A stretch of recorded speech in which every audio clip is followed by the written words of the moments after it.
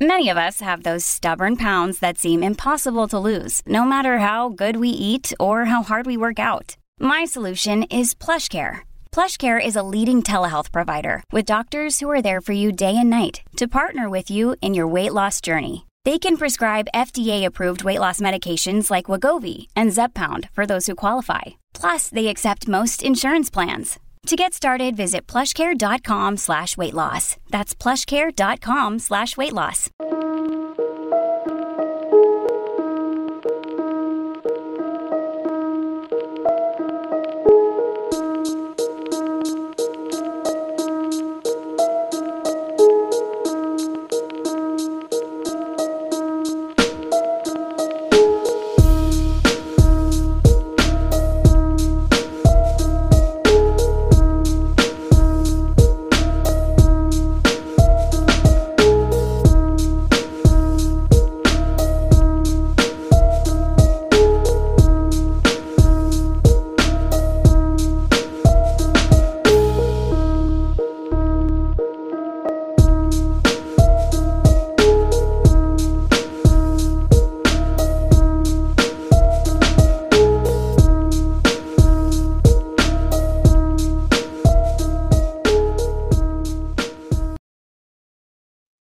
How is everybody doing? My name is James Dufour, and this is episode 3 of Blackballed. I'm really excited about today's guests. I have been watching him all the way up here in Canada when he makes his appearances on the Bill Maher Show. That's how I was introduced to him. And his name is Nick Gillespie. He's of Reason Magazine. I guess you could say that he's sort of like a Puritan libertarian, but I'll let him speak for himself. Nick Gillespie, thank you for joining us here on Blackball. Did I get that right? Or well, thank you very much. I am usually accused of being a libertine libertarian, so explain that. I have a soft spot for Puritans in a kind of theological sense, not because I'm religious, but that's another story. But no, I often get accused of not simply saying people should have the freedom to act, in consensual ways on their sexual impulses wherever they go, or their drug impulses wherever they go.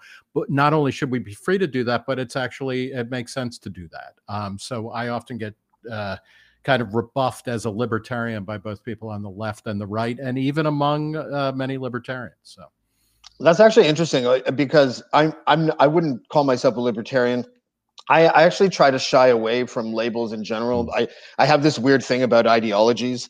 I know some are worse than others, but I have a hard time just sort of pinning myself down in one thing or another. But we have a similar problem in that I get as much criticism from the left as I do the right. Mm-hmm. And what I think that sort of signals is that there is a lot of overlap between, say, classical liberalism and libertarianism. And right now, I mean, it must be tough to be a libertarian sometimes because often it's associated with it's always associated with racial sort of like shortcomings, shall we say. There's a long list of sort of public wacky kind of libertarians. Right. I was a Ron Paul fan for about 10 minutes, and then when he said that we shouldn't have to help out victims of hurricanes, I was like, oh fuck, come on, dude. Yeah, I often joke that just before somebody is about to be canceled or the blackface photo is about to be published, they come out as libertarian suddenly. So there is in the United States, there is I think these are very distinct groups, because I think being libertarian means that you are the opposite of a racist in terms of like general kind of cognition and epistemology, much less politics. But there are a lot of these states' rights type arguments or local control arguments that were advanced at various stages in America after World War II were done. I don't think they're inherently racist, but they were used by racists, and there was overlap with certain arguments that libertarians were making. But when I think of the hardcore libertarians, and I'm thinking of somebody like the economist Milton Friedman, who advanced the idea of school vouchers. He got that idea from segregationists after the Brown versus Board of Education, a Supreme Court ruling in America that led to the desegregation of schools, some racists came up with the ideas of vouchers, saying, you know what, let's fund students rather than schools as a way to get around that ruling.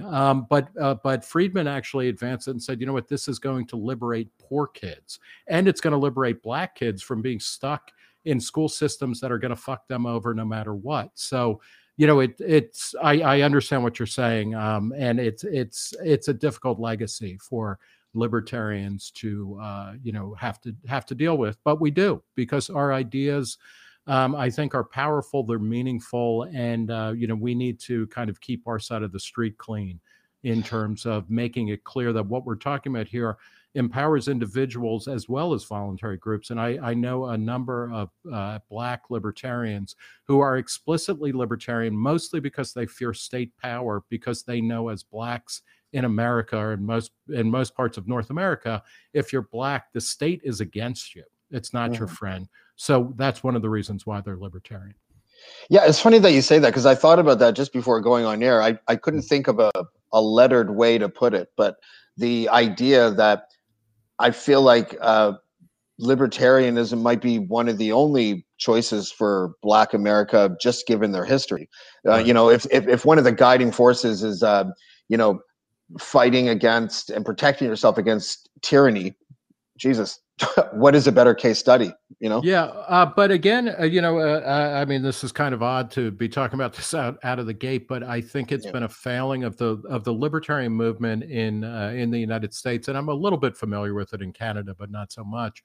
But it's a failing that we have not reached out more effectively to African Americans, because I think we have, and we share certain heroes, people like Zora Neale Hurston, the Harlem Renaissance writer, as well as Frederick Douglass in particular. I think Roger Williams, to go back to, Puritans. Roger Williams was a religious dissenter from the Massachusetts Bay Colony who founded the city of Providence, got the Royal Charter of Rhode Island as a place of absolute freedom.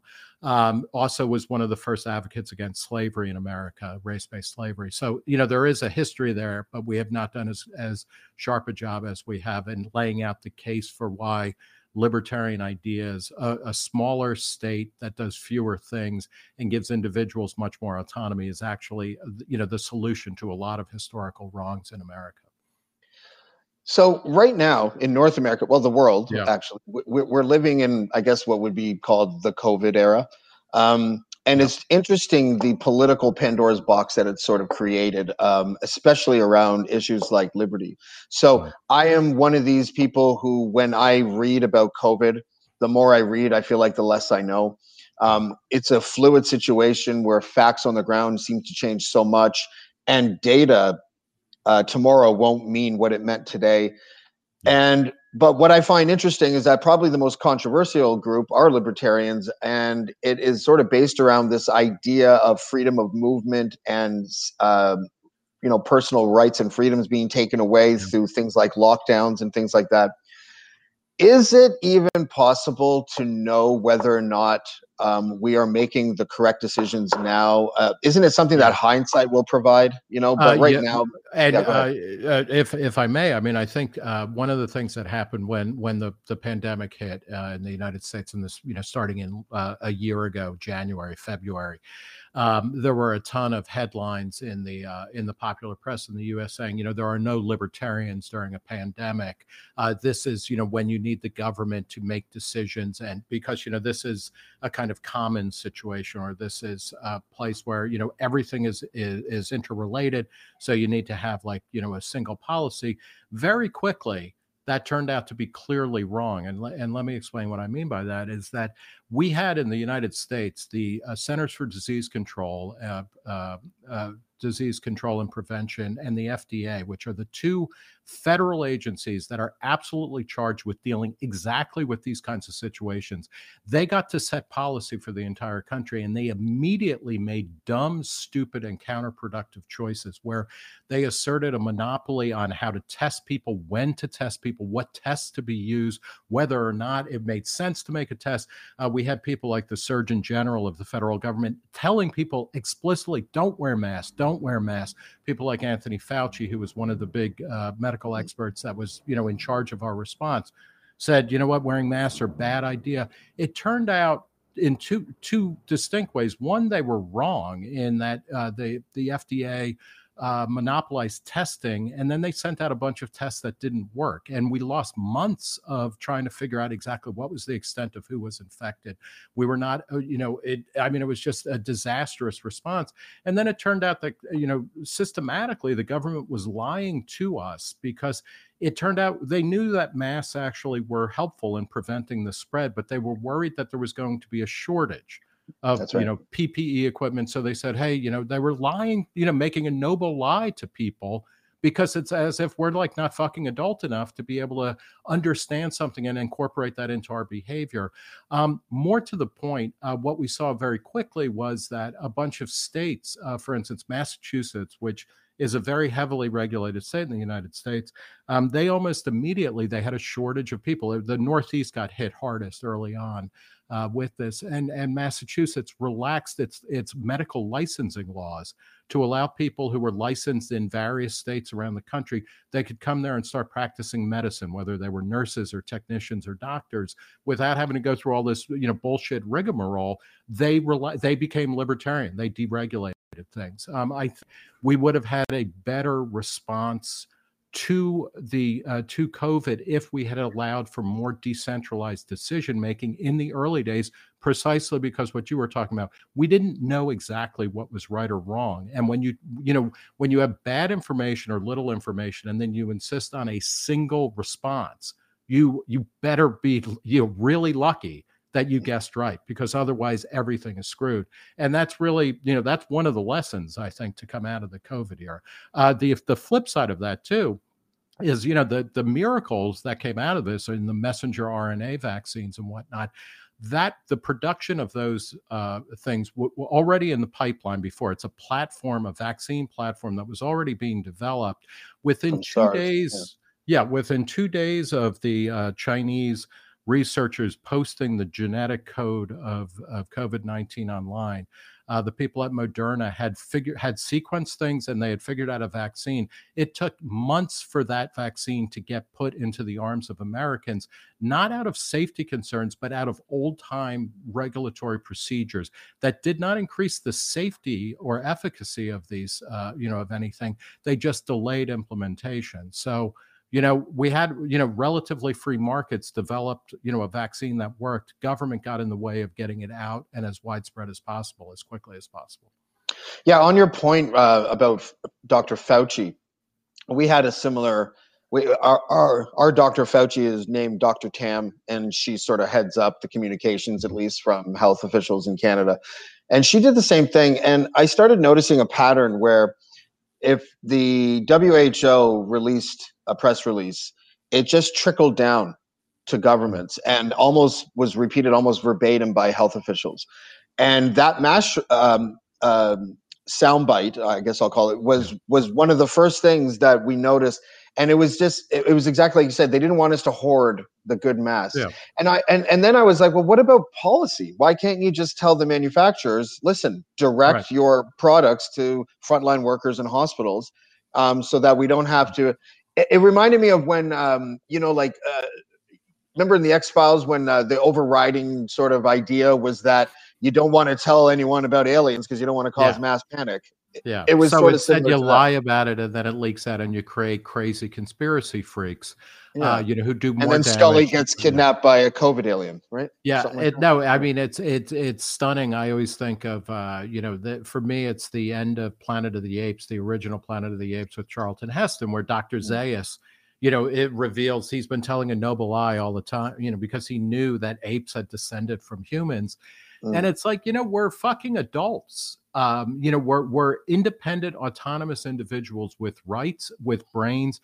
And this is something, we actually act properly when given the right information. I mean, America isn't filled with people who, are looking to throw people out of a lifeboat. And, if we had been dealt with squarely, I think things would have gone a lot differently and better, on the margins, because part of this is also, as you were saying, a lot of COVID stuff, we probably won't really know a lot about exactly what would have been the best results and worst, et cetera, for decades, if ever. The other thing, though, that also is troubling to me, and again, this gets into kind of libertarian themes of centralized control or of the government at whatever level telling people what to do. I live in New York City, and in New York City, things were shut down very arbitrarily. And so, certain stores were listed as essential businesses and others weren't. And so a clothing store was not an essential business, but a pharmacy or a grocery store was. And, and then schools were shut down, but somehow grocery stores were able to stay open. And none of it made any sense. And instead of what I think would have been a smarter result would have been to have said, here are the safety protocols as we know them. And if you follow them, you can open your business if you want to. Your customers can shop there if you want to, but you'll be following a kind of best practices of safety and things like that. It's disturbing to me that the government was able to say, okay, well, you know what, you're essential, you're not essential. And like what happens next? Because this is not simply, it's not like COVID happens and then we go back to the before times or anything. Every time the government acts, it creates a precedent for something that might come next. And I've already heard, or we heard this a lot in the US, I suspect the similar rhetoric in Canada, that this was, in other cases of public health, we may be going to lockdown, we may be doing this, we may be doing that. And then suddenly people are saying, well, global warming is a public health concern. Racism, structural racism, systemic racism is a public health concern. Have we created a kind of dry run, for something down the road that's going to be particularly onerous? That kind of seems like waxing poetic, comparing a contagious, disease to thoughts that are mean. Right. But nonetheless, the one thing that I want to just circle back to for a quick second is that it's kind of coincidental, isn't it, that even though they were operating from the same playbook as, don't tell citizens about UFOs, and then they announced that UFOs are real during the pandemic.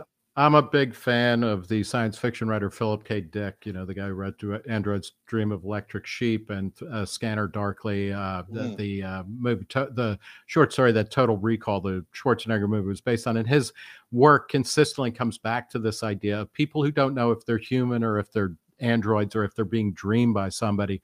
We are living in a Philip K. Dick universe. I don't know exactly when that started, but yeah.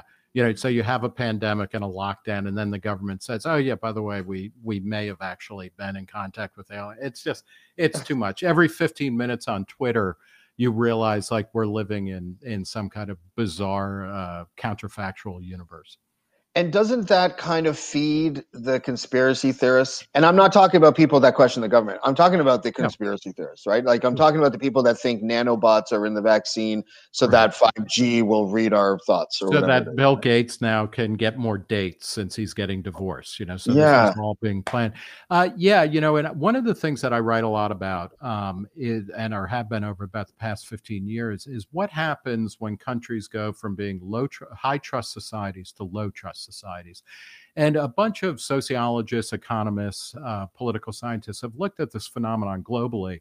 And what happens reliably is that when countries or societies become low trust rather than high trust, where you don't believe, you don't believe your government, you don't believe in your businesses, you don't believe in your fellow citizens, you end up asking for the government to control more and more of your life, even though the government is either incompetent or acting badly. And in America, and I suspect this is true broadly of North America, we have been going from a kind of high trust society to a low trust society. Not surprisingly, we expect or demand that the government does more and more and structure more and more of our lives, regulate more and more aspects of business transactions as well as personal transactions.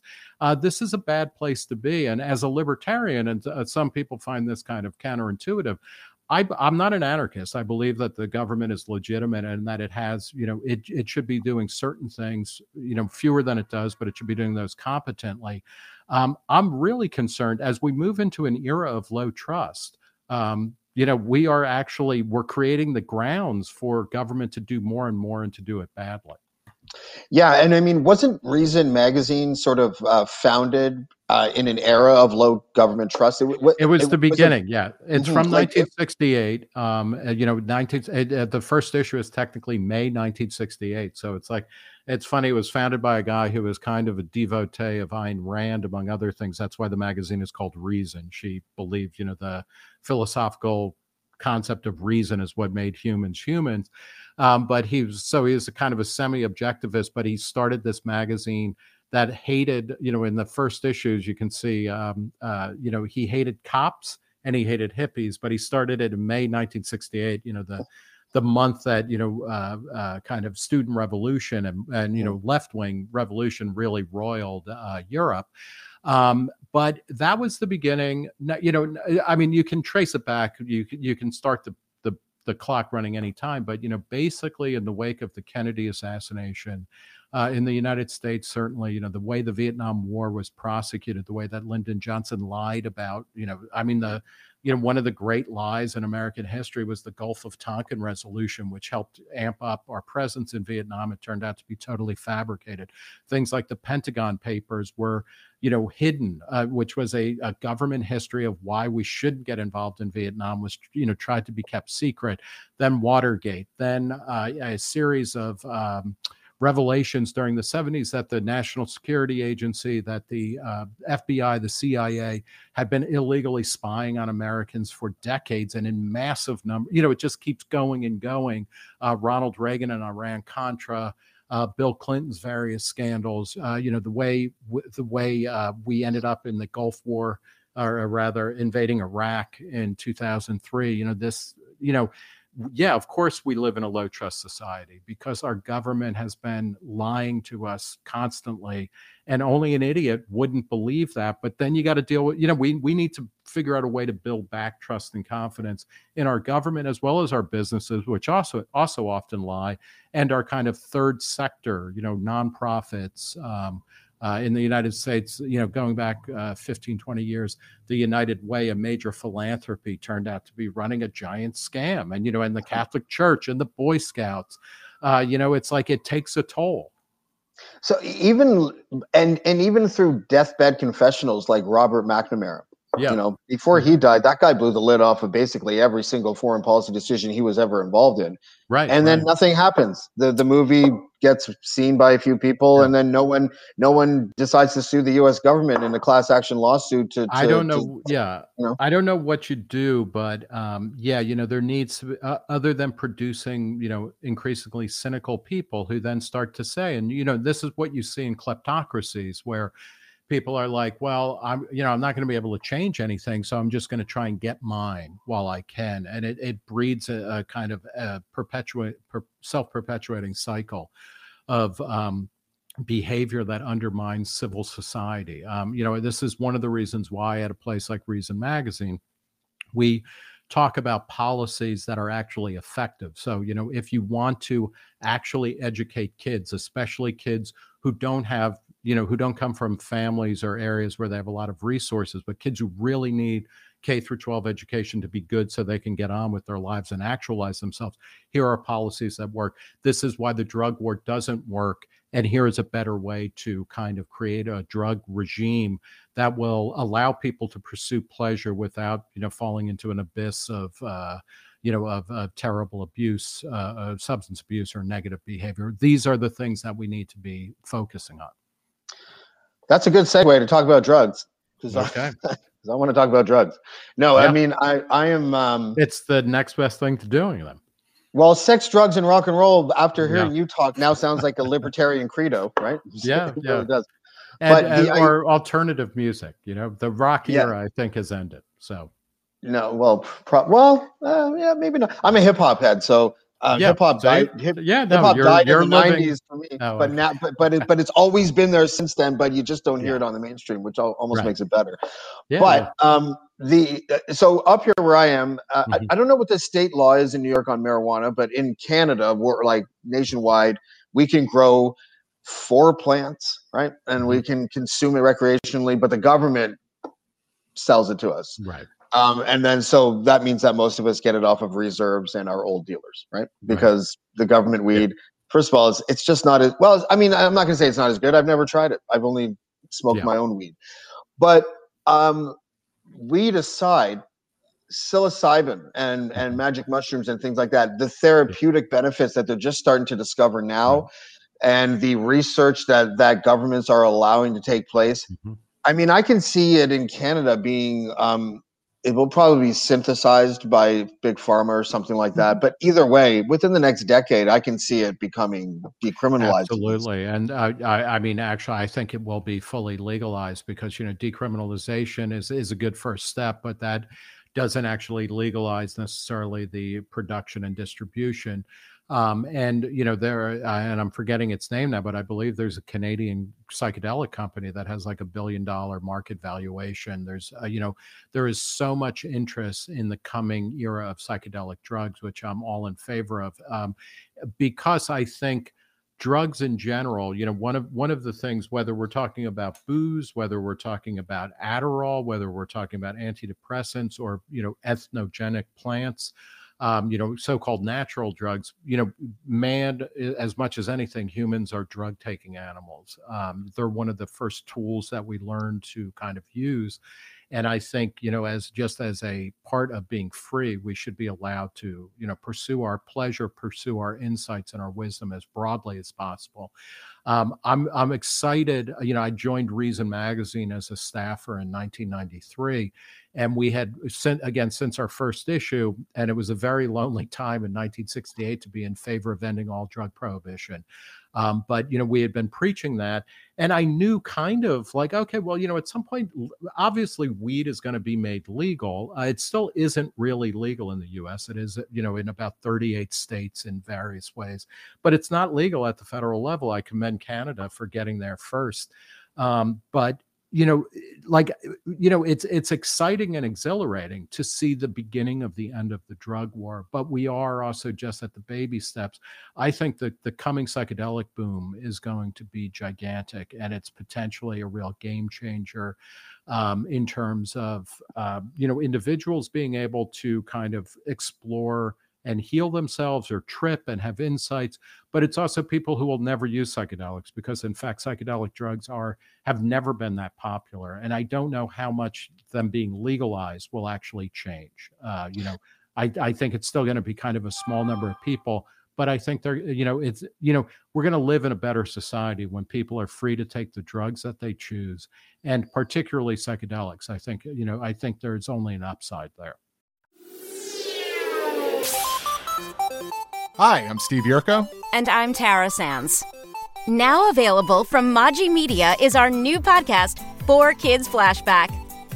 4Kids is the company who brought you the English dub of Pokemon in the late 90s and so many other shows like Yu-Gi-Oh!, Shaman King, Teenage Mutant Ninja Turtles, Kirby, the infamous One Piece dub, and so many more. We'll be talking to the people who worked at 4Kids. Actors, directors, writers, editors, producers, engineers, you get the point. And hopefully get the answers to questions both you and I have about the company. I actually worked there as a voice actor on some of the shows. And I was a kid watching the shows and remember way more than Tara does. And thank God for that. Steve is actually a professional storyboard artist, which gives some really unique insights into anime and animation. Subscribe today wherever you get your podcasts. That's the number 4 Kids Flashback. Yeah, I know that often people cite the Portugal model, for or legalization of drugs. I think drug usage goes down, addiction goes down, but also a focus on that people that are addicted to things like opiates and meth. It turns into a health issue, and it leaves the criminal world behind. I got to tell you, it's a psychedelic boom in my house twice a month, and I couldn't be happier. And I see such a benefit to psychedelics. And I don't want to belabor the point, but I rarely get a chance to talk about this with anybody who doesn't just start laughing and making jokes about it. Because, but I was a candidate, I guess you would call, for SSRIs at one time, and I tried taking them, and I swear to God, I've never taken a drug that's made me feel so angry in my life. And what psychedelics do, or specifically psilocybin, is that it resets my mind. So every 2 weeks I take it, and it's not like I'm going downhill for the last 3 days of those 2 weeks, but the grind wears you down. And then I take 5 to 6 grams of mushrooms and I go to outer space and I wake up the next day and I feel great. And I feel like I can tackle the next 2 weeks, and I'm happy for you. And it's like why that should, why that choice should not be allowed is mind numbing to me because, there's no downside to people being able to access the drugs that help them become who they want to be, be a better citizen. I mean, I don't want to wrap everything into, some kind of cost benefit analysis or efficiency, but for God's sake, if, to be alive and to be adult and to be semi-autonomous and then to be said, okay, well, this drug is okay and this one is not, at various points, I used to drink a lot. I don't drink anymore. And I think psychedelics help me stay away from booze. Like I'm just not a good drinker. I've taken SSRIs and they've helped me at various points, stopped helping me at other points. I use psychedelics regularly and, they, in a weird way, and this is something that I say to people who are advocates of drug legalization and particularly psychonauts, is that in the same way that drug prohibitionists want to ascribe kind of magic to certain substances, and when you go back and you look at like reefer madness or something and you see, the insanity that, one puff of marijuana joint, is going to make you into a crazed maniac. That's insane, but it's also true among those of us who are advocates and users of drugs to kind of demystify them as well. And, and so psychedelics, I think, are a tool, really powerful tool. And it's exciting as hell to be living in a time where we've come back to a moment where they're actually being taken seriously. And we're able to use them more and more. In the United States, Oregon recently decriminalized all drugs, kind of did for personal use, kind of on a Portugal type model. They also passed a psilocybin law, which may or may not take effect, but in a couple of years, you'll be able to take mushrooms or the equivalent at state licensed facilities.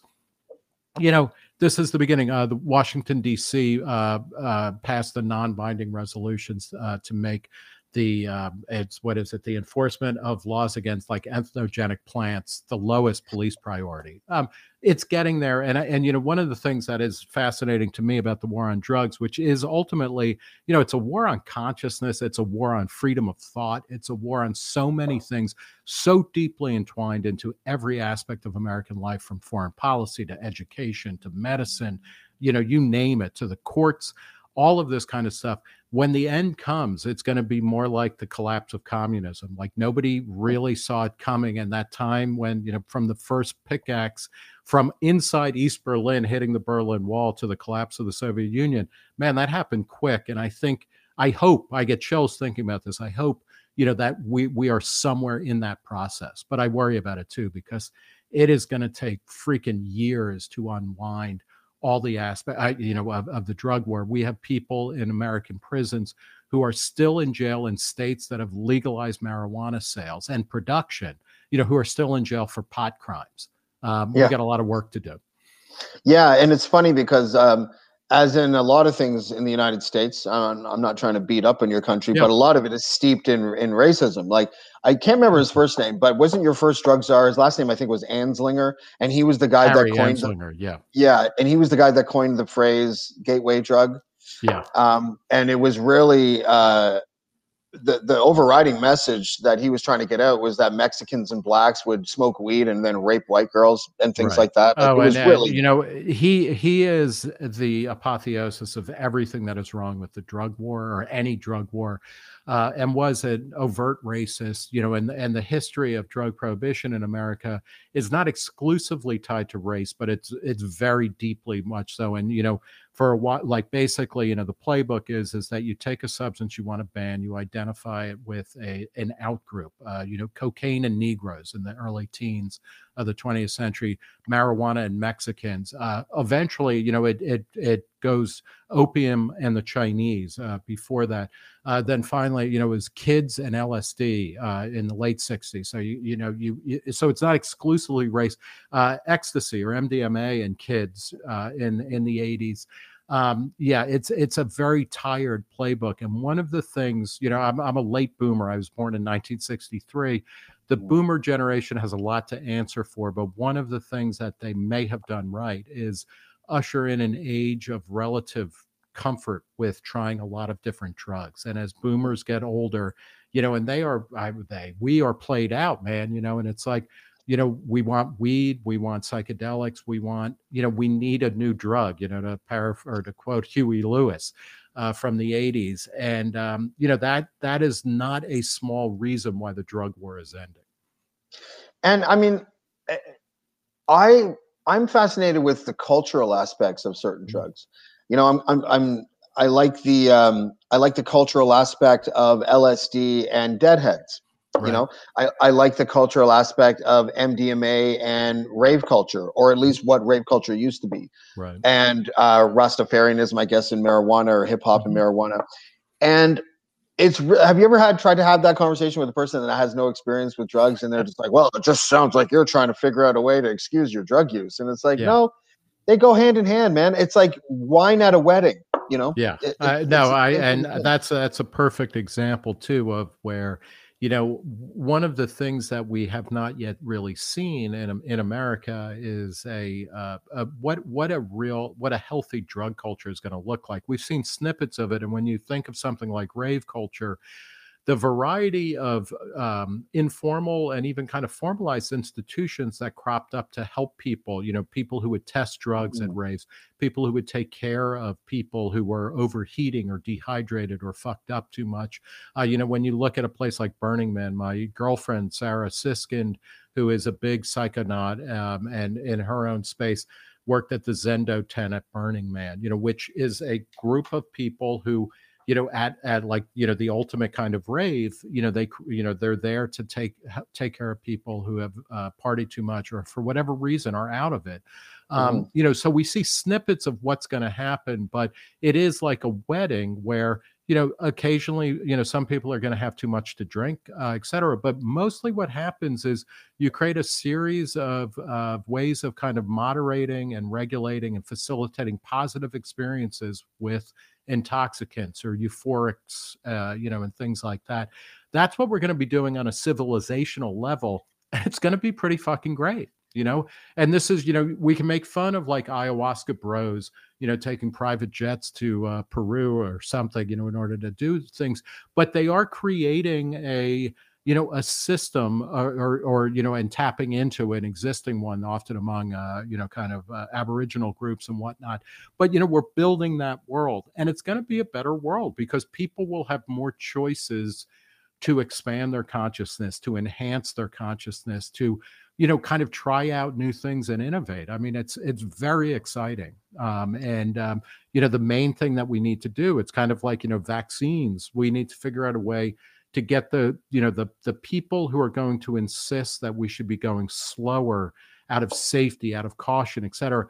We need to kind of get them out of the way. We definitely need to be mindful and intentional in all of this stuff, but we cannot let people's fear keep us from getting to, the place where we should be and where we should have been decades ago.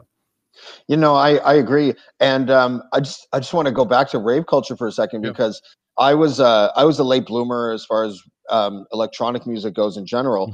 But long story short, I ended up hooking up with this. I met this guy at a train station.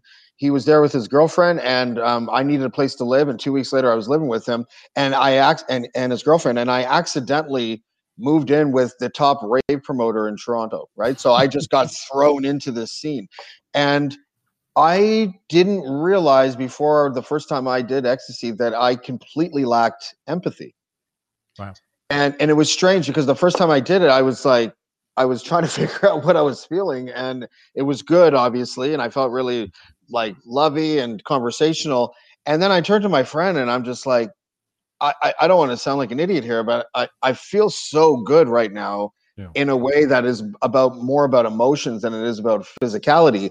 And when I fell asleep a day and a half later and then woke up, the empathy remained. Like, it's like it opened this weird window and it just stayed open. And I've been a nicer person ever since. And there are people that would hear me say that and be like, you sound like a drug addict. And I'm just like, I think this is what people would call a success story if it was a pharmaceutical drug. Right. Right. It's interesting that groups like MAPS, which has a branch in Canada as well as the U.S., and MAPS in the U.S. for 35 years has been working to legalize MDMA-assisted psychotherapy. And, they've been focusing on survivors of rape and sexual assault and soldiers with PTSD and whatnot. But the applications are much more broad. And one of their insights into this is the idea that we all recognize that a single traumatic event can really affect people for almost the rest of their lives. But so can a single good experience as well. That's and right. that, we're starting to, this is, I don't know that this is libertarian per se. For me, it is because I'm libertarian and I like taking psychedelics, and I see, one of the things that I'm interested in as a kind of large project is how do you get people at scale to kind of self-actualize and to live the lives they want to become who they want to be. And I see drugs as one helpful tool in that. It's not the only one, but it's exciting to see people taking this kind of consciousness expansion seriously. And, a lot of people are going to have different experiences. And this is where, when you accept that people are individuals and they have different experiences, it's okay. It's funny because I totally get what you're saying about empathy and MDMA.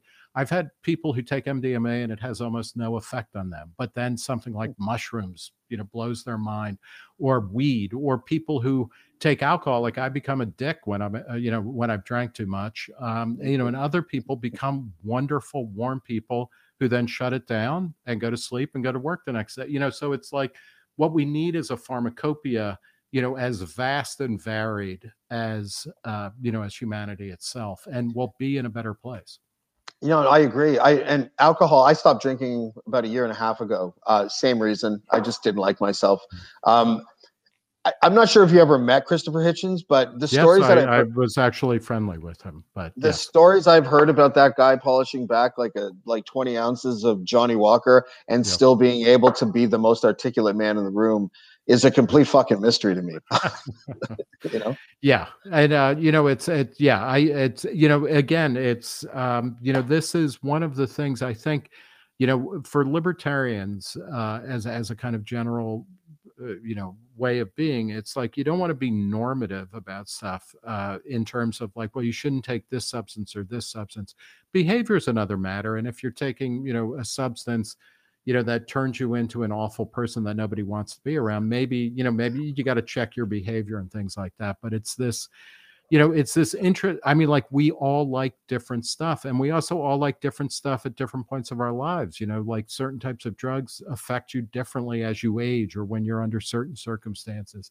And again, just like exercise does, just like food does, it's just a better world when there is a sense of open-endedness, of innovation, of experimentation, and of, people being allowed to, run what John Stuart Mill called experiments in living, because, you go through your thing, report back, I learned something from that, and maybe I adapt it. I kind of, personalize something that you did and bring it into my life in a way that's helpful, that then somebody else sees and they're like, hey, I got an idea from that. I mean, this is the way it should be. And, the war on drugs is, it is racist, it is sexist, it is classist, it is xenophobic. It is such a scourge upon the land. I mean, it makes COVID-19, look like a walk in the park, because we know this will end. And this only kills, 0.5% of, the people who get infected, and it doesn't kill children. The drug war has been going on in America. You can date it, back to the 19-teens, to the 30s, to the 1970s, to the 80s. It's certainly going on now, but it kills young people and old people. And it's not going away unless we make it go away. And what is it? 4 trillion, I don't know, something like that it's cost since like 1960s or something. It's who knows, and it's one of those things where it's like, again, the money in the drug war is hidden all over the place, because how do you account for all the costs of, in the United States for decades, kids were subjected to, a couple hours a day of bullshit, drug education classes that actually, when the government looked at DARE, the single biggest program, they found it had no effect on drug use among boys, and it had it was associated with a slight increase of drug use among girls, but, so that's like, if it's an hour a week, out of millions of kids over decades, how do you calculate the waste of money, that goes into something like that? I guess we should talk about Trump just for a second, because Sure.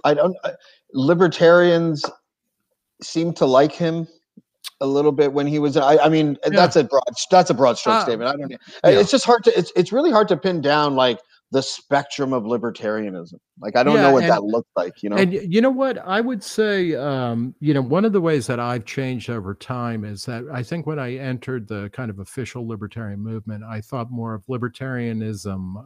First off, I use libertarian as an adjective, and I think about it as a direction. It's kind of a default setting. When you start a computer, or the first time you open up Word or something, and it has defaults. Libertarian is a direction. It's a default setting that it's like, okay, generally speaking, we're going to give people more options and more ability to make choices in whatever circumstance we're talking about. Sometimes you reel those back because it doesn't work or it gets in the way, but it's a tendency. It's a direction towards more freedom, however you define that. When I started out, I thought about it more as kind of like, okay, here are 10 policy, here's a quiz. And it's kind of like, if you don't score 10 out of 10, get the hell out of here. You're not libertarian, you're the enemy. And I think a lot of that still persists in the movement. It's not, every movement is kind of like that. And I think with somebody like Trump, I'll just speak for myself, what I found appealing about his emergence, it wasn't his policy positions for the most part, because on things like immigration and on free trade in particular, he was absolutely anti-libertarian. I mean, I think for me, one of the basic things beyond kind of pharmacological freedom and, consciousness freedom, freedom of movement across arbitrary borders, whether it's, states within the U.S. or between Canada and the U.S., immigration, migration, freedom of movement is absolutely, in the holy trinity of my libertarian ideas. And Trump had the worst rhetoric on immigration. I've actually never heard a libertarian say that before. Really? Okay. Yeah. And the reason why is because I've probably been surrounded by really shitty libertarians, but but because usually what they would follow up something like that, if a liberal would say like open borders or something, would be like, well, then the government has to pay to like make sure that these people have like, a social safety net or something like that, and so they get all caught up in the government costs for open borders and things like that. Yeah. There's a famous Milton Friedman quote, the economist who I cited before, who said, at one point that he thought that open borders and a welfare state were incompatible. It turns out that immigrants who come to the United States, first off, they're legally barred from, getting most forms of welfare. When people talk about the costs of immigrants, they end up, when you start boiling it down, it typically ends up being the cost of K through 12 education for their kids, who more often than not are actually American citizens if they're born here. So, it's like, and these are rounding errors, and kind of, the American government is, it's wasted $6 trillion in bullshit COVID spending over the past 12 months. And you're going to, worry about like a kid, who is an American citizen and has every right to a shitty public education, just like, like every other American kid.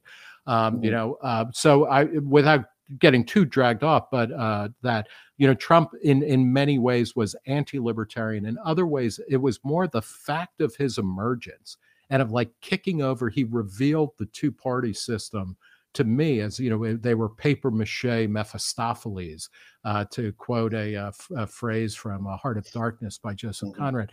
These edifices, which, we thought were, made of solid rock or granite or something, were just ridiculous. And so that's kind of thrilling, because I want to see an end to the two-party duopoly, at least as it's currently constituted. Trump talked a deregulation game. He talked in terms of school choice. He was very in favor of that kind of stuff. It turned out, he also talked about reducing spending. Didn't do any of that. One of the things, and this is a lesson that I hope Americans understand, is that his populism, I think it's important not to see him as this guy who just emerged from the swamps and like changed history.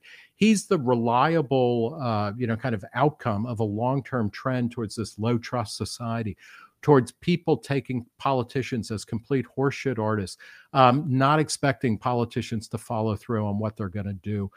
He's part of an ongoing process, a negative process in America, as far as I'm concerned. So in that sense, he's kind of interesting because he revealed a lot of the fakeness of American politics. And in this way, too, Joe Biden, who's the anti-Trump, right? He ran against him. Joe Biden is kind of following up on a lot of Trump's policies. He's taken forever to get us out of wars.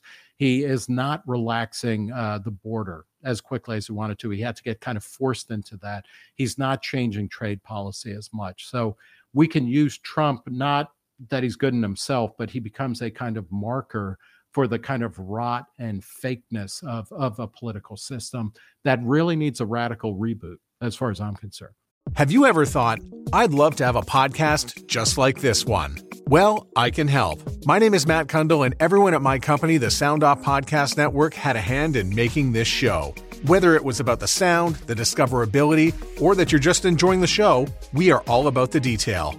If you think you have a podcast in you, reach out to me via email, matt@soundoff.network, or check out the website and become one of the great podcasts we work with at soundoff.network.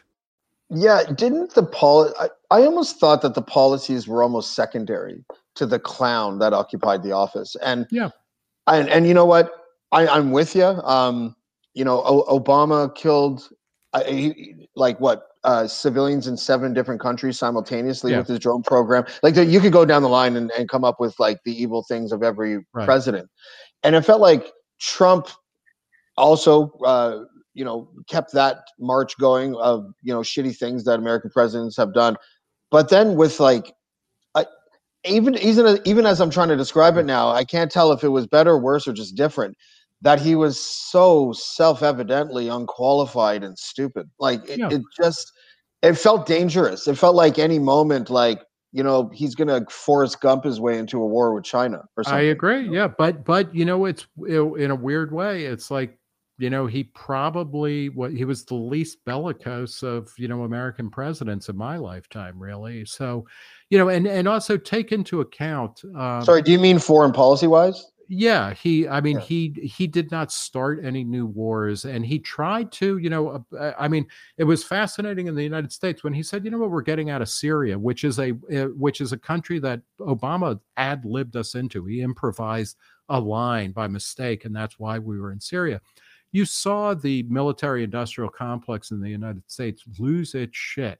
This was an undercovered story, but, one of the American diplomats who was in Syria, he talked about after Trump was, kicked out of office, he talked about how the Pentagon and the State Department lied to Trump about the number of troops, which are, in the thousands, as small, that were actually in Syria. But it was like, holy cow, there is a deep state, without getting conspiratorial about it. But the status quo in America is towards having a massive military that is projecting American presence, in hundreds of, or in many dozens of countries around the globe.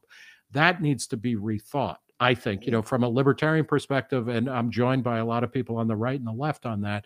And Trump, kind of, he was better on that than Joe Biden is, or Barack Obama, certainly George Bush or Hillary Clinton would have been.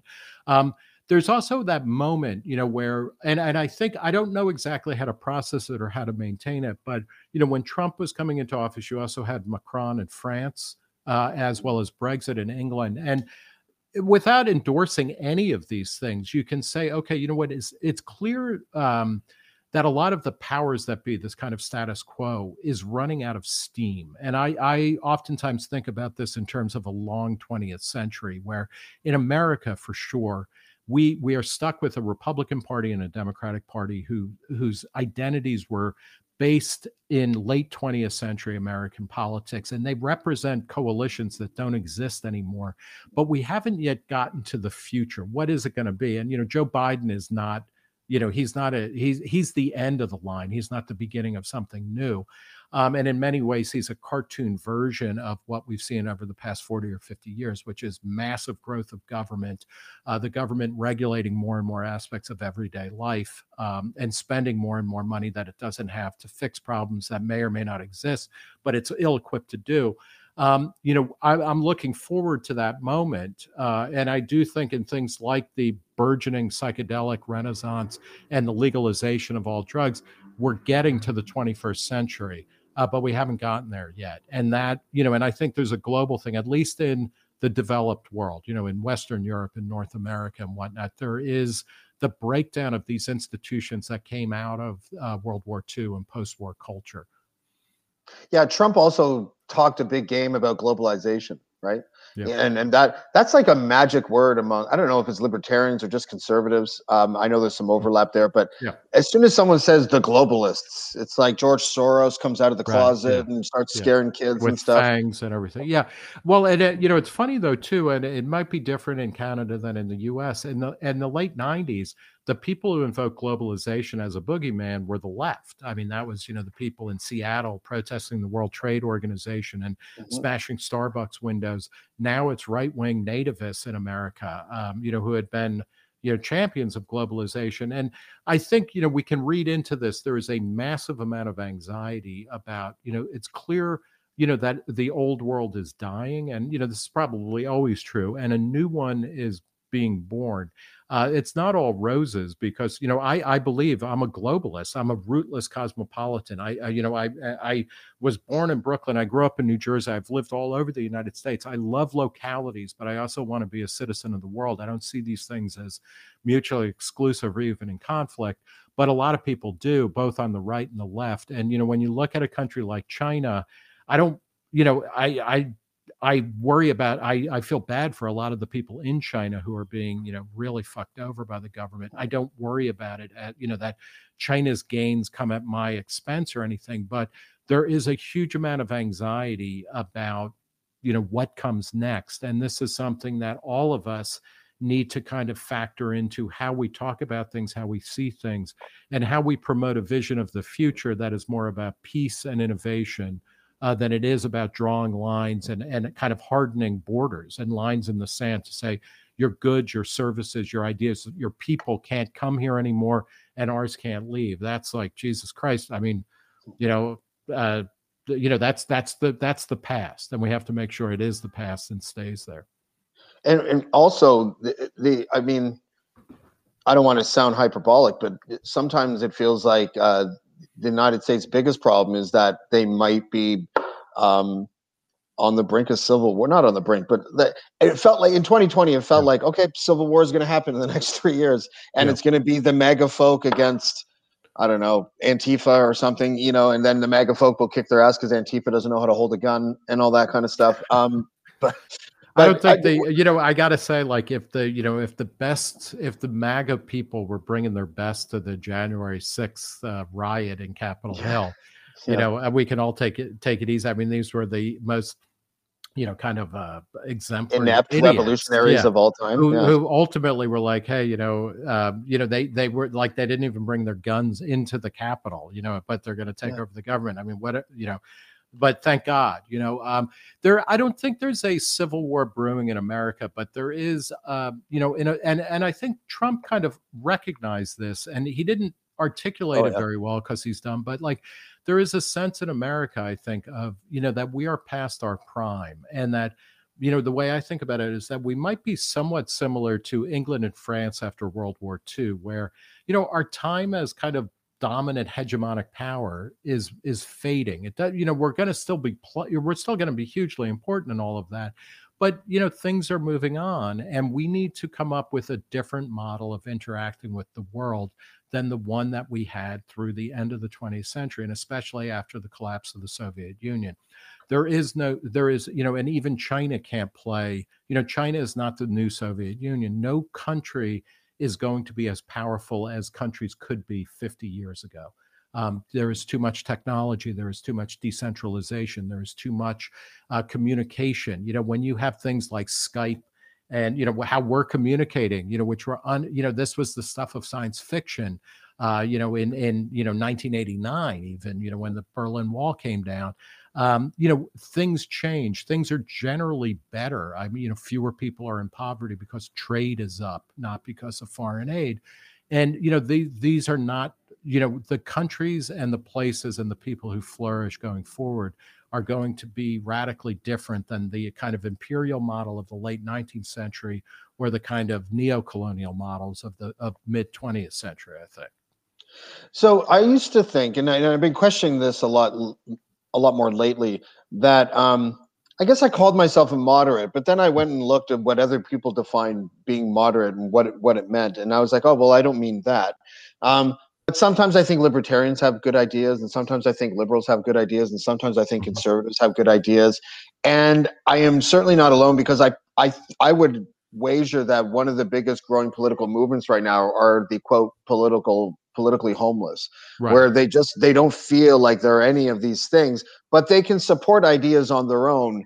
And no one has to tell them if they're libertarian or conservative, liberal, or whatever, for them to support it. They just think of the idea and they think on the face of it, it's good. So for example, I personally think, and I know you disagree on this, that universal healthcare is a good idea. I think the profit motive in healthcare is a bad idea. But I also think that a non-interventionist foreign policy is a great idea. Yeah. And and I feel like the economics of those two ideas can being non-interventionist can fund a universal healthcare system. You are describing Canada, right? Yes. In many ways. So you're just a Canadian exceptionalist, I suppose. That's true. I think yeah, that's right. Yeah.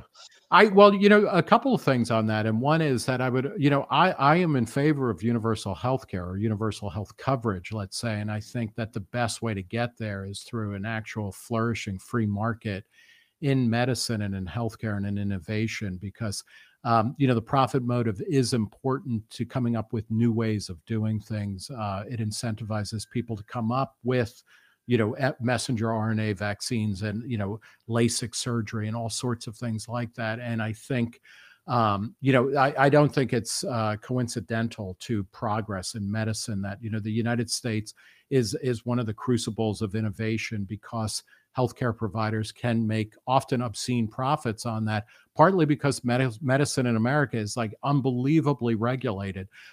Having said all of that, and I don't want to get into it necessarily a long discussion about healthcare, it's not always the case that if something is good, the state must be directly involved in providing it. In the same way, you don't smoke government weed because it sucks. You can have a safety net, but it doesn't mean that the government has to provide it at all price points, or it might be better to give people money. I'm a big fan of, in terms of welfare payments, instead of giving people, in the US, we'll give you a voucher for healthcare, a voucher for housing, a voucher for education. Why not just give people who are poor, money, and then let them decide how to spend it? Generally speaking, they're better at knowing what they need and bargaining for what they want, when they have money in their hand. And if we had a freer economy, I think more stuff would be more available at every price point. But having said all of that, I think, one of the questions is, how do we create a world in which people who want to live in a particular kind of, ecosystem get to do that? And, I would love to see in the United States, we talk about federalism, the idea, and actually in a lot of ways, Canada is more federalist, has a more of a federalist system, but where we should have 50 laboratories of democracy where, there are radical experiments going on and people can move in between these places and see what they like and kind of, self-affiliate. And, I wish, that's part of a libertarian project, and that means less coercion and more freedom, but also allowing people to do stuff that you disagree with. And so I don't know where that gets us in terms of having a non-interventionist foreign policy and, universal health care. or something. I was like just thinking that one pay, like if the U.S. military cut their military budget in half, they could probably fund universal health care. That's sort of where I'm going with that. Oh, right? Like, but you know what's going on in America, and this is the problem. This is the reality of what's been happening for the past 40 years. Is like the Democrats and the Republicans say, well, you want a big military, and that's a lot of Democrats. Joe Biden is a war hawk. He always has been his career. Loves a big military, but it's like you want a big military, and I want more social welfare spending.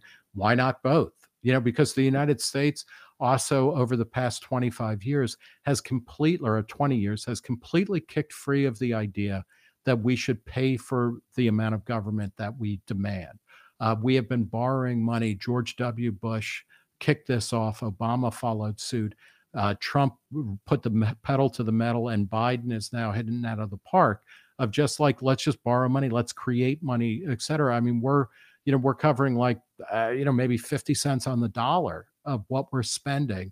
And why? And as a result, we're getting more military spending and more social welfare spending and more this and more that.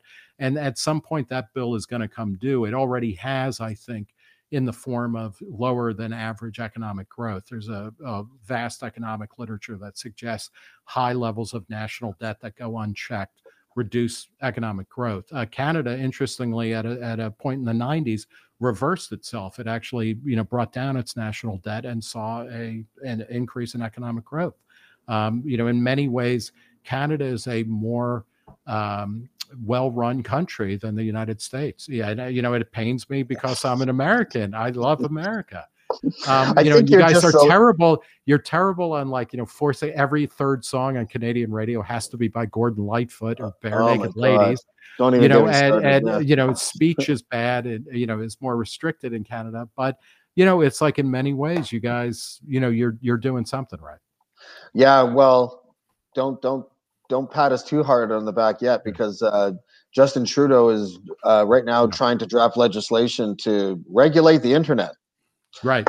Yeah, he seems to think it's a good idea to all those Canadian content restrictions that you were just talking about. He wants to try to apply that to people like me now. Right. Which is ridiculous. Like you're an American, you might conceivably, the algorithm might take this broadcast off the air if the law was already in place. Yeah. What do you do with Joni Mitchell or Neil Young? Right. Like, do they count as a half or a quarter, or do you amortize the years they were in Canada versus the US? Once they have their American citizenship, I think they only account for about roughly 10%. I think. Yeah. But if you've never heard of Gowan or Corey Hart, then you have no idea what we're dealing with up here. I know Corey Hart quite well. So I wrote for music and teen magazines in the 80s. So that's right. Yes, and you dated Alyssa Milano. I just found out today. I never dated her. I wrote an advice column as Alyssa Milano in the late 80s. And for any girls you who ghost wrote an advice column? Yes, I did. And I was going to say for any girls, any women who read Teen Machine in the late 80s, I apologize. That advice was bad.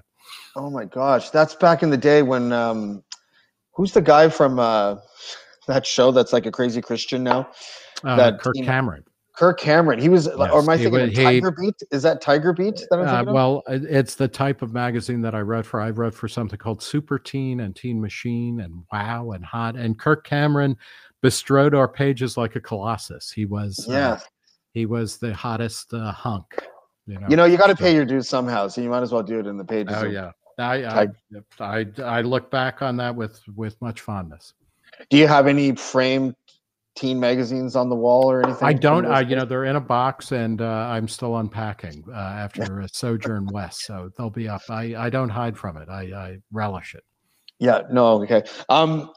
We're gonna wrap up shortly. I did want to go back just because he was my favorite person to listen to speak, and I'm talking about Christopher Hitchens. Yes. And you said you were friendly with him. How badly was his voice missed over the last 4.5 years? Yeah. One of the things that I think is, particularly interesting about Hitchens, and this is irrespective of the content of his decisions, is that he remained an intellectual seeker his entire life. And his life and thought, I mean, he was evolving all of the time. And, which isn't to say that he was wishy-washy or that he blew in, the winds of fashion or anything like that. But, he really thought about stuff a lot. And he had a break, he had a very public break with the kind of liberal democratic, apparatus in America. He kind of broke formally with many aspects of the of the British left, but kept a distance from the ideological right here. And I think more than anything, his independence of thought and his insistence on living in what somebody like, Sartre might call good faith, that's what's missed more than anything. Because, I don't think most of us are, I know I'll never be as well read or able to, pull up whole his recall, great literature, ever. But, we can model, his willingness to go where he thought he should because it was right, and to challenge himself and to challenge the people around him to, think their best thoughts and defend them, with brio and strength and with seriousness. I have in my life a series of intellectual heroes, going back to Roger Williams, this madman who, who wrote the first tract in English for fully secular government in the 17th century, who taught, he was a classmate of John Milton at Cambridge, for God's sake. And he was principled to the end even when it cost him friends. People like Frederick Douglass, Benjamin Franklin. I was lucky enough to study with a character named Leslie Fiedler at the State University of New York at Buffalo while getting a PhD in American literature. A man of the left who spent all of his time, really making the hardest arguments against his comrades. And then people like Hitchens. We need people like Camille Paglia, I think, who's very much like a Hitchens type character. That's what we need. And that's what we need to model ourselves on, regardless of, whether we're right, left, or center. Yeah, it's funny. Whenever I hear Camille speak, I feel like my wife is getting yelled at by her nail technician. But there was a pre 9/11 Hitchens and a post 9/11 Hitchens, yeah. And I remember I was not an activist, I was not a protester, but I did go to the protest. There was like 1 million people protesting the Iraq War before it started in Toronto, and the only person on this planet that ever made me just go, "Oh, that's a good point," in favor of the war in Iraq was Hitchens. And I'll tell you, I agree. I mean, and he was totally wrong about that. And I think history has proved that he was absolutely wrong in that all that happened, with the West ISIS, and essentially the United States intervening there, is that we destabilized the Middle East for another 50 years. We empowered Iran to, become a regional power in a way, it wouldn't have been otherwise. So I think he was wrong about that, but yeah, I give him a lot of credit for that. And I knew a lot of, part of that is generational too. I knew a lot of people of his basic cohort, right, left, libertarian, progressive, who also were in favor. They thought that there was this one moment in time where the right type of intervention could fix the Middle East. And I find that a little bit benighted. I think, history never works that way. But again, credit to him for, saying what he knew was going to cast him out of, any number of, communities that he had spent a lifetime building. Yeah, you don't want to be seen carrying the water for the hard religious right, Yeah. But he did it with fucking style. I agree, but there is something. This is one of the things that is good is the the kind of dispersion of media in America is having that effect where you're seeing a lot of people on the left start to break with identity politics. People who tend to be more class-based or Marxist are breaking with identity politics. People on the right, Trump forced, a fissure, like he drove a wedge in the right that forced people to kind of check their premises and start to kind of reimagine who they were and why.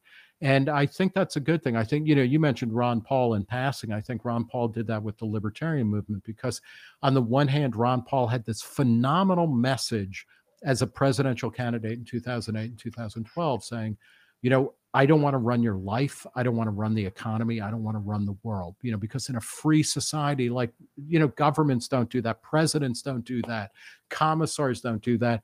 That was a great message. And it really stoked a lot of people, but Ron Paul has a complicated history, to put it bluntly, with things like race. And other things, and so, like, he forced a lot of libertarians to, clarify, what do you really believe, and what should the world look like? And I think, in the end, I'm an American exceptionalist. I love New Jersey. I think New Jersey is the best part of America. I don't want to live there anymore. I grew up in New Jersey. Oh, okay.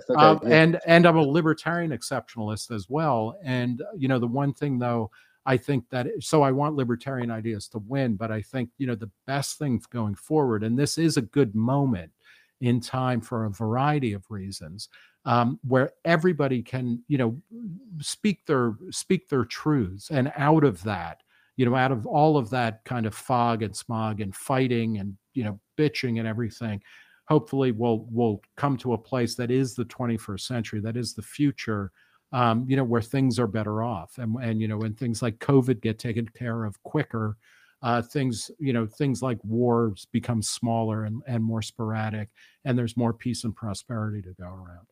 Well, just coming from this political nomad at the time, who probably would have been left of center when Ron Paul was running, there were two ideas that he had that stuck out to me, and one was he wanted to end the war on drugs, and he wanted to end wars, and those are the only two things I even cared about. I was like, I can't believe a Republican is saying this shit. Yeah, and that meant so much more coming from him. And there was a great moment where he, somebody was like, Ron Paul in a debate, like, you think heroin should be legal? And he was like, yeah, it's like, I'm not going to use it if it's legal. Are you? And, and again, to bring it back to the war on drugs, there isn't a single thing that having drug prohibition in place, there isn't a single thing that it does well. It just makes it more complicated. It creates crime. It destroys the sanctity and integrity of the Constitution and of law enforcement. It injects bribes and all kinds of double dealing. It makes it that much harder if you have a substance abuse problem to get help, because now you don't just have to admit that you have a problem. You have to admit you're a criminal or an outlaw. I mean, there's a clarity to, getting rid of drug prohibition, which I think can be modeled in a lot of other parts of, social activity. And again, it comes to this question of, let's have open debates, let's have honest debates, good faith debates about the world we want to live in and how we get there. And, again, I want libertarian ideas to win, but I think if we're having more of those debates, and fewer of the kind of bullshit ones that we tend to have in places like legacy media and legacy politics, the future will come around a lot quicker. You and Bill Maher, both from New Jersey. That's pretty funny. That is true. Yeah. Well, I'll tell you something about New Jersey. The two things that stick out are obviously The Sopranos, which is the greatest show of all time, and I'm Italian. I'm actually half Italian, but when I eat Italian food, I feel like I'm 7,000% Italian. And I went to an Italian restaurant in New Jersey called El Dante. Mm. Oh my God. It was like walking into Goodfellas, and it was amazing, and it was so good. And I ordered this pasta because I wanted to seem like I knew what I was doing.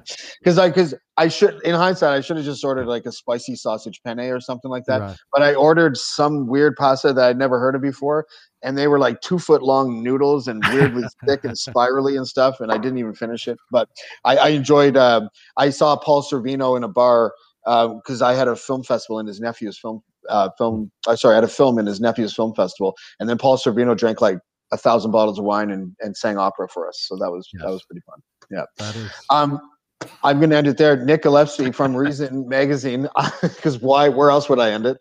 But seriously, thank you for your time. Thanks for joining us.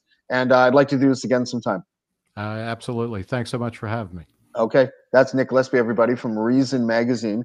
I think that Dean Blundell, if you're listening, would probably say that is the most reasonable libertarian that you've ever heard speak.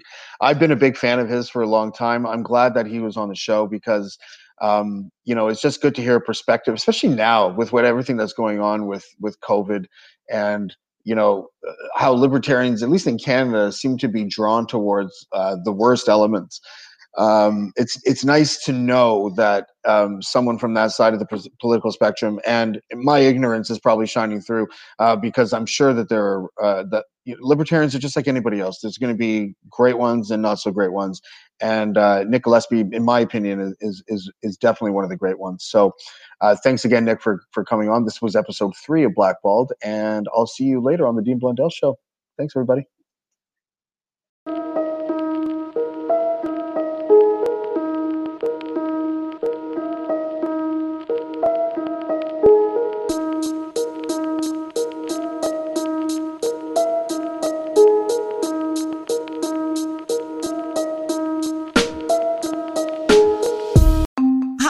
I'm Emily Roger, and I host a leadership show called The Boiling Point with my co-host, Dave Vale. Together, we sit down with trailblazing entrepreneurs, thought leaders, and movement makers who are driving meaningful change in our world. The show is all about exploring the lives and perspectives of leaders who are making a difference. Join us for insightful conversations that challenge the status quo, spark new ideas, and inspire you to take action. Find us on Apple, Spotify, YouTube, or at boilingpointpodcast.com. It is your favorite girl. That's right, it's the Allie Mars, the one and the only. Everyone else just ain't me. I am the host of Welcome to Mars, a lifestyle podcast where nothing is off the table. I have come a long way from sex and dating and have transformed the new vibe to all things lifestyle. We still talk sex, but I'm more interested in the journey, where people have come from, how they made it, and where they're going. Subscribe or follow to a brand new look and a brand new era.